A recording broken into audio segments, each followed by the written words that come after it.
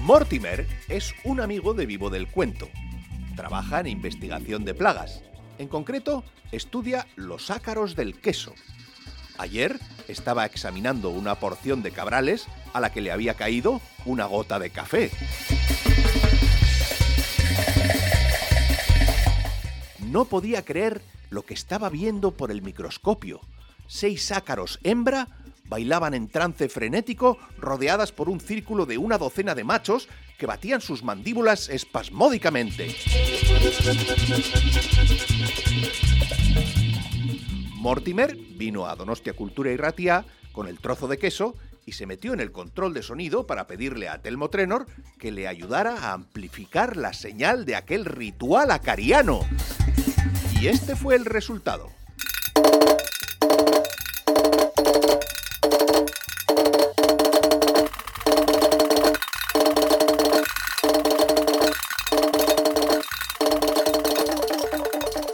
Las voces de Coro Vicandi, Jesús Mario Guetta, Fernando Miquela Jáuregui y el enano Pachanguero entraron en una discusión acalorada sobre si aquello era un drum and bass acelerado o una tamborrada de parásitos. El caso es que los ácaros siguieron con su ritual y Mortimer, entusiasmado, no quiso decirnos cómo terminó el asunto. ¡Le daba vergüenza! Bienvenidas, bienvenidos a Vivo del Cuento.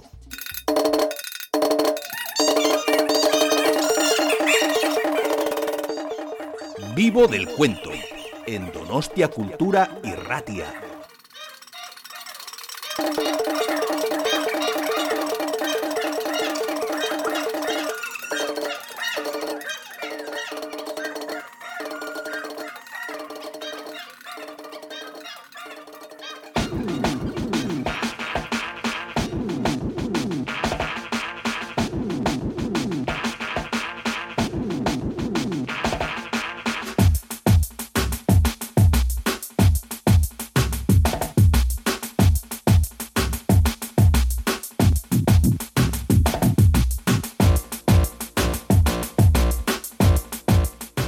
Isaak Asimov nació en Petrovichy, Rusia, en 1919 y murió en Nueva York, Estados Unidos, en 1992. Fue escritor y profesor de bioquímica en Boston.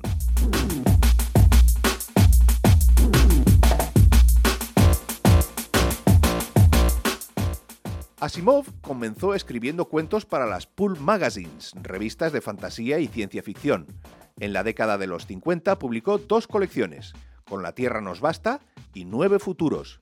Y en 1969 se editó el volumen Anochecer y otros cuentos, que era una colección de 20 relatos escritos entre el 41 y el 67.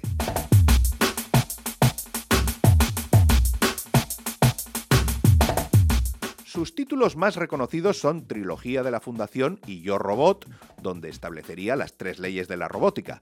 Pero Asimov escribió más de un centenar de cuentos que podrás encontrar en múltiples colecciones.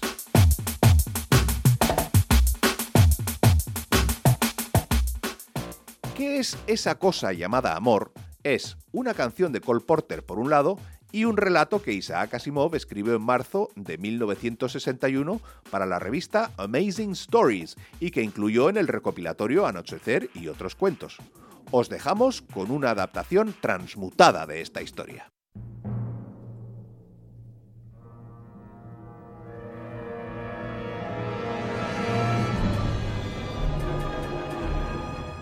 ¿Qué es esa cosa llamada amor? Un relato de Isaak Asimov.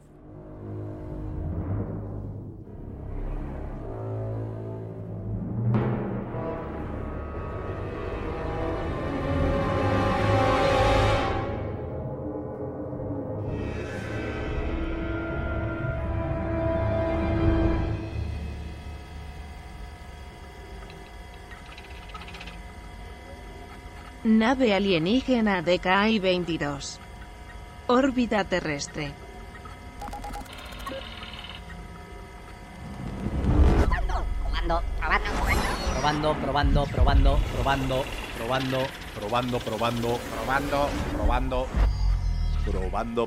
Probando. Bien, con estos traductores moduladores ya podemos comunicarnos como ellos. Pero son dos especies. No son dos especies, sino dos formas de una especie. Pamplinas son muy diferentes, vagamente perseicas gracias a la entidad, y no tan repulsivas como otras formas de vida exteriores. Contornos razonables, extremidades reconocibles, pero sin franja cromática.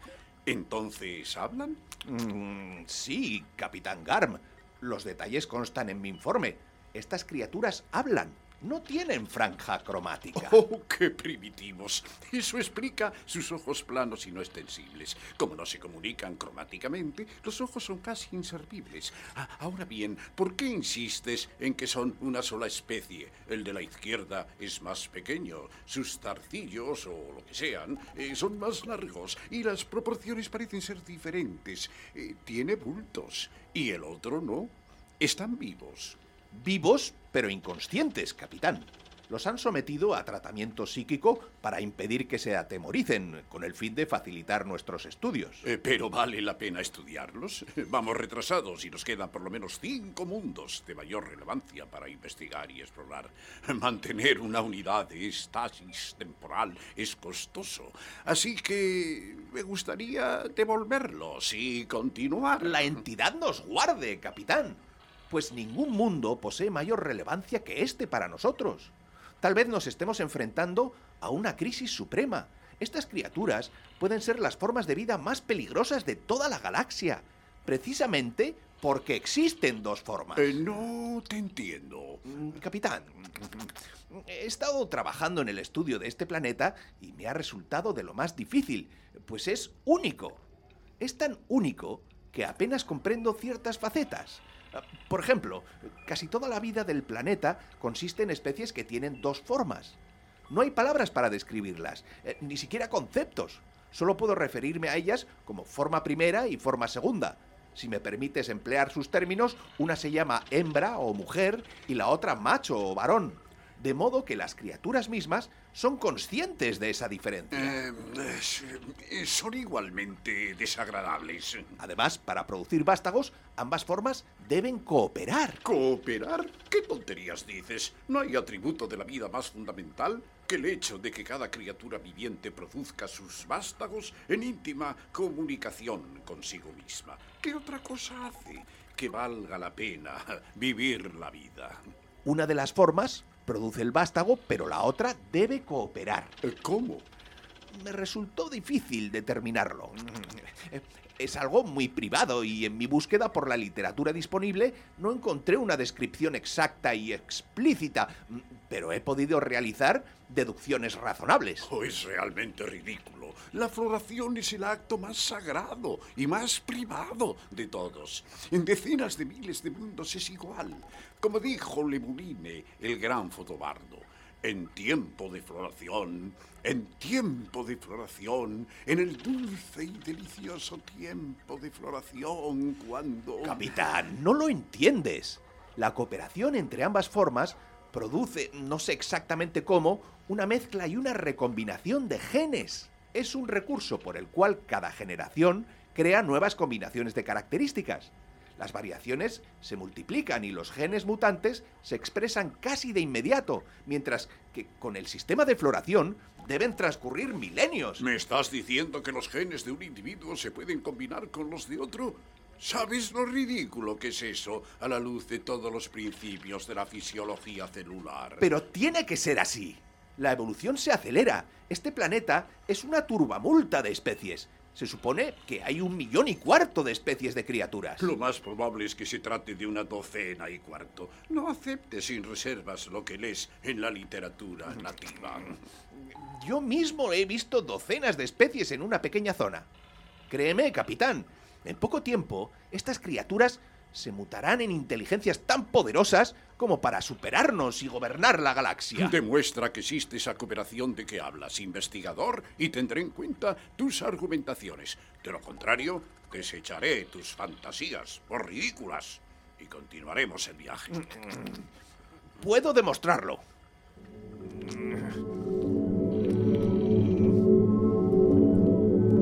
Las criaturas de este mundo son únicas también en otro sentido. Prevén adelantos que no han realizado, quizá como consecuencia de su creencia en el cambio acelerado, del cual, a fin de cuentas, son testigos constantemente. En consecuencia, se permiten un tipo de literatura que habla del viaje espacial, aunque ellos no lo han desarrollado. He traducido el término con que designan esta literatura como ciencia ficción. Me he consagrado a leer casi exclusivamente ciencia ficción, pues pensé que allí, en sus sueños y fantasías, se revelarían tal cual son y revelarían el peligro que constituyen para nosotros. Y de la ciencia ficción deduje el método de la cooperación entre las dos formas. ¿Cómo lo hiciste? Bueno, he hallado ejemplos de cooperación descritos en ciencia ficción. En sus historias ilustradas aprendí cómo se realiza. Te ruego, capitán, que cuando la cooperación esté cumplida y se produzca el vástago ante tus ojos, ordenes que no quede en pie ni un solo átomo de este mundo. Bien. Despiértalos y haz pronto lo que tengas que hacer.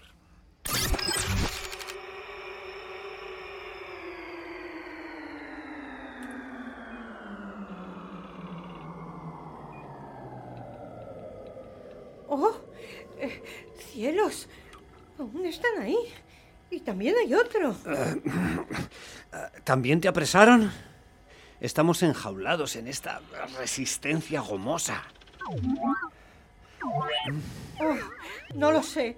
Estaba en el andén de la estación. Y yo también. Y luego vi un relampagueo. No oía nada. Y aquí estoy. Desde luego, son extraterrestres, pero a saber de dónde. Eso me imaginé. Algún platillo volante, ¿no? ¿Estás asustado? No, y eso es raro. Creo que debo de estar chalado para no asustarme. Sí, es raro. Yo tampoco estoy asustada. ¡Oh, Dios! Ahí viene uno. Si me toca, gritaré. Observa esas manos ondulantes y esa piel arrugada y viscosa. Me da náuseas. Criaturas, no os haremos daño. Pero debemos pediros que nos hagáis el favor de cooperar. Esa cosa habla. ¿Qué quieres decir con cooperar? Ambos, entre vosotros. Vaya, ¿entiendes tú de qué habla? No tengo la menor idea. Quiero decir, procrear. ¿Qué? Habráse visto. Soy una mujer casada. Si Eduardo estuviera aquí, ya os metería en cintura. ¿Y tú? Tío, listo. Quien quiera que seas. Si crees... Oye, que no ha sido idea mía. Quiero decir, claro está que no es que vaya a despreciar a una dama, por supuesto, pero yo también estoy casado. Tengo 3 hijos. Escucha, ¿Qué pasa, investigador Botax? Bueno, es un ritual complicado. Al principio deben mostrarse reticentes. Esto realza el resultado posterior. Después de esa etapa inicial, tienen que quitarse la piel. ¿Hay que despellejarlos? No exactamente. Estas pieles son artificiales y se pueden quitar sin dolor. Así es como tienen que hacerlo. Sobre todo, la forma más pequeña. De acuerdo. Diles que se quiten la piel, Botax. Esto no me resulta agradable. No creo que convenga decirle a la forma más pequeña que se quite la piel. Creo que será mejor seguir atentamente el ritual. Dile a la más grande que rasgue las pieles de la más pequeña. Qué cosa tan horrenda.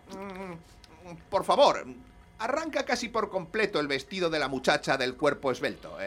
Te liberaré para que puedas hacerlo. Oh, no te atrevas a hacerlo. No oses tocarme, maniático sexual. ¿Yo? No es idea mía. ¿Crees que me dedico a rasgar vestidos? ¿Y tú? Escucha, tengo esposa y 3 hijos. Si ella descubre que ando rasgando vestidos, me molerá a golpes. ¿Sabes lo que hace mi esposa cuando mira a otra mujer? Escucha, ¿Aún se muestra reticente? Eso parece. El entorno extraño puede prolongar esta etapa de la cooperación.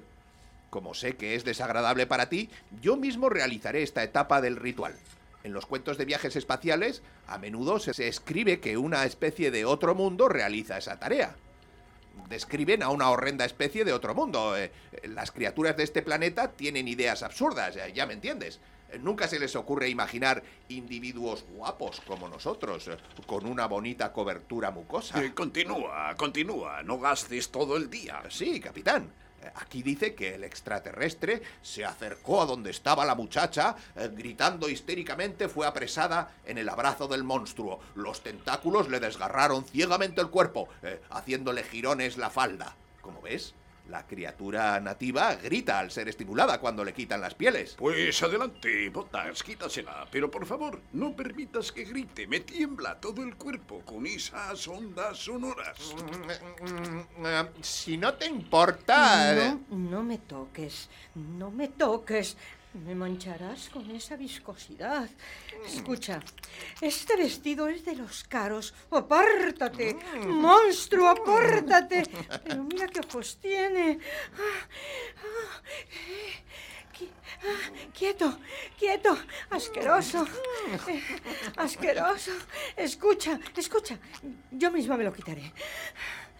Pero no me toques con tu viscosidad, por amor de Dios. Oye, ¿cómo te llamas? Carlos, ¿y tú? Yo soy Marga, Carlos. No se te ocurra mirar. Y bájame la cremallera. ¿Qué? ¿Estás satisfecho? Oye, ¿por qué la otra criatura mira hacia otro lado? Reticencia. Además, los senos todavía están tapados. Hay que quitar más pieles. Cuando están desnudos, constituyen un estímulo muy fuerte. Oh, mira, ese otro monstruo viscoso de ojos saltones tiene brazos. Sí, es feo de cojones. Oye, tú cuidado con esos ojos, ¿eh? No mires lo que no debes. Oye, estoy tratando de no mirar. Señora, ¿te quitarías el resto? ¡Jamás! Lo haré yo, si lo prefieres. No me toques. Por amor de Dios, no me toques. Mira la viscosidad que tienes encima. Bueno, de acuerdo. Me lo quitaré. No pasa nada. Y este espécimen parece imperfecto. Te he traído 2 especímenes perfectos. ¿Qué hay de malo con esta criatura? No veo que atraiga a su compañero. Tonterías. Debes conceder margen a las variaciones naturales. Se lo preguntaré a la criatura misma. Señora, ¿su físico es normal? ¡Ay, pero qué descaro! Oye, tú, dile a esa cosa viscosa de ojos saltones que mi físico no tiene nada de anormal. Oye, que no estoy mirando, ¿recuerdas? Claro, no estás mirando, has espiado bastante, así que podrías abrir esos ojos legañosos y defender a una dama, si es que eres un caballero, que no creo. Está bien, no me gusta entrometerme en cuestiones tan delicadas, pero creo que estás bastante bien. ¿Crees? ¿Eres ciego o qué? Fui candidata a Miss Brooklyn por si no lo sabía. Vale, estás bien, de veras. Está muy buena. No soy un gran experto, pero a mí me lo parece. La forma más grande expresa interés, capitán. El estímulo está funcionando. Ahora pasemos al punto final. ¿Y en qué consiste? No hay relampagueo para traducirlo, capitán.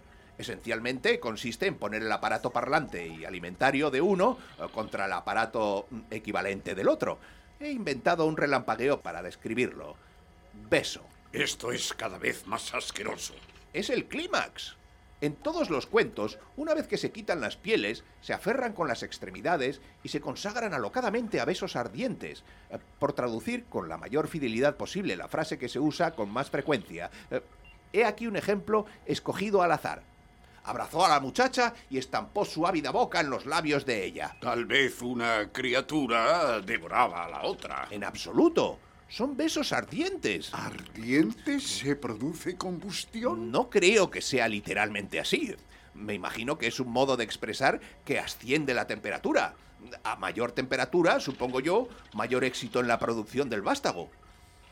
Ahora que la forma grande está adecuadamente estimulada, solo tiene que estampar la boca en los labios de ella para producir un vástago. Este no se producirá sin ese paso. Es la cooperación de que te he hablado. ¿Eso es todo? Solo Eso es todo. En ninguno de los cuentos hallé una descripción de más actividades físicas relacionadas con la producción de vástagos. A veces, después del beso, escriben una línea de símbolos semejantes a estrellitas, pero supongo que eso solo significa más besos. Un beso por cada estrella, cuando desea producir una multitud de vástagos. Solo uno, por favor, y rápido. Por supuesto, capitán. Señor, ¿besarías a la dama? Escucha, no puedo moverme. Te liberaré, desde luego. Tal vez a la dama no le agrade. Puedes apostar tus botas a que no me agradará. Mantente alejado de mí. Eso quisiera, pero ¿qué harán si no te beso? No quiero que se enfaden. Podemos, no sé, darnos un pequeño besito. Bueno, de acuerdo, pero sin cosas raras. No tengo por costumbre estar, como vine al mundo, enfrente de cualquier fulano. ¿Entiendes? Lo entiendo. Yo no he tenido nada que ver. Tienes que admitirlo.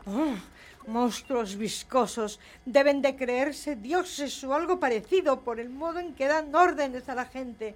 Dioses viscosos. Eso es lo que son. Bueno, si te parece bien.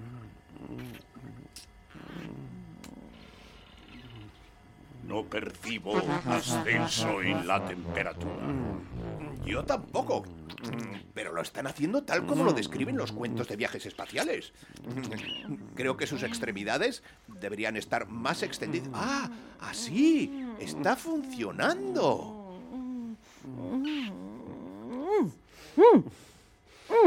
¡Ah! Me has mordido. ¿Qué te pasa? Convinimos en que solo un beso. ¿Qué te proponías? ¿Te crees un seductor? ¿Qué es esto? ¿El seductor y los dioses viscosos? Ya está. ¿Cuánto tenemos que esperar ahora? Creo que debe ocurrir de inmediato. En todo el universo, cuando alguien tiene que florecer, florece y ya está. No hay espera. ¿Sí? Pues yo después de ver esto creo que nunca floreceré de nuevo. Por favor, termina con esto. Solo un momento, capitán.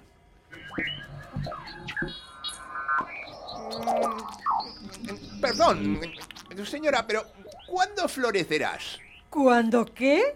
¿Cuándo tendrás vástagos? Yo ya tengo un hijo. Me refiero a tener vástagos ahora. Oh, no lo creo. Aún no estoy preparada para tener más hijos. ¿Qué está diciendo? Parece ser que no piensa tener vástagos por el momento.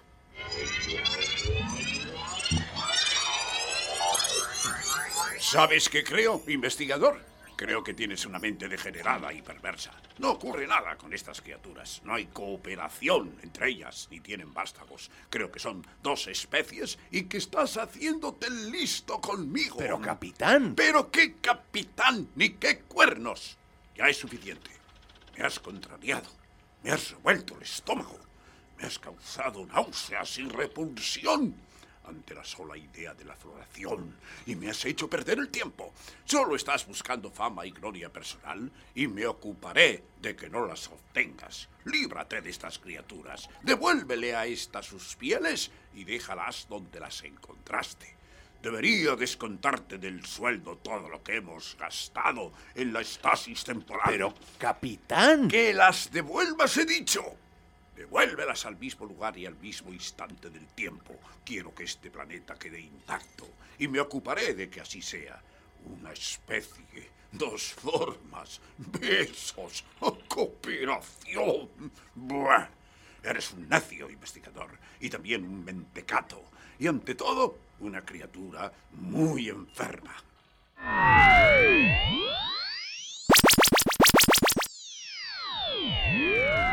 Estación de Brooklyn.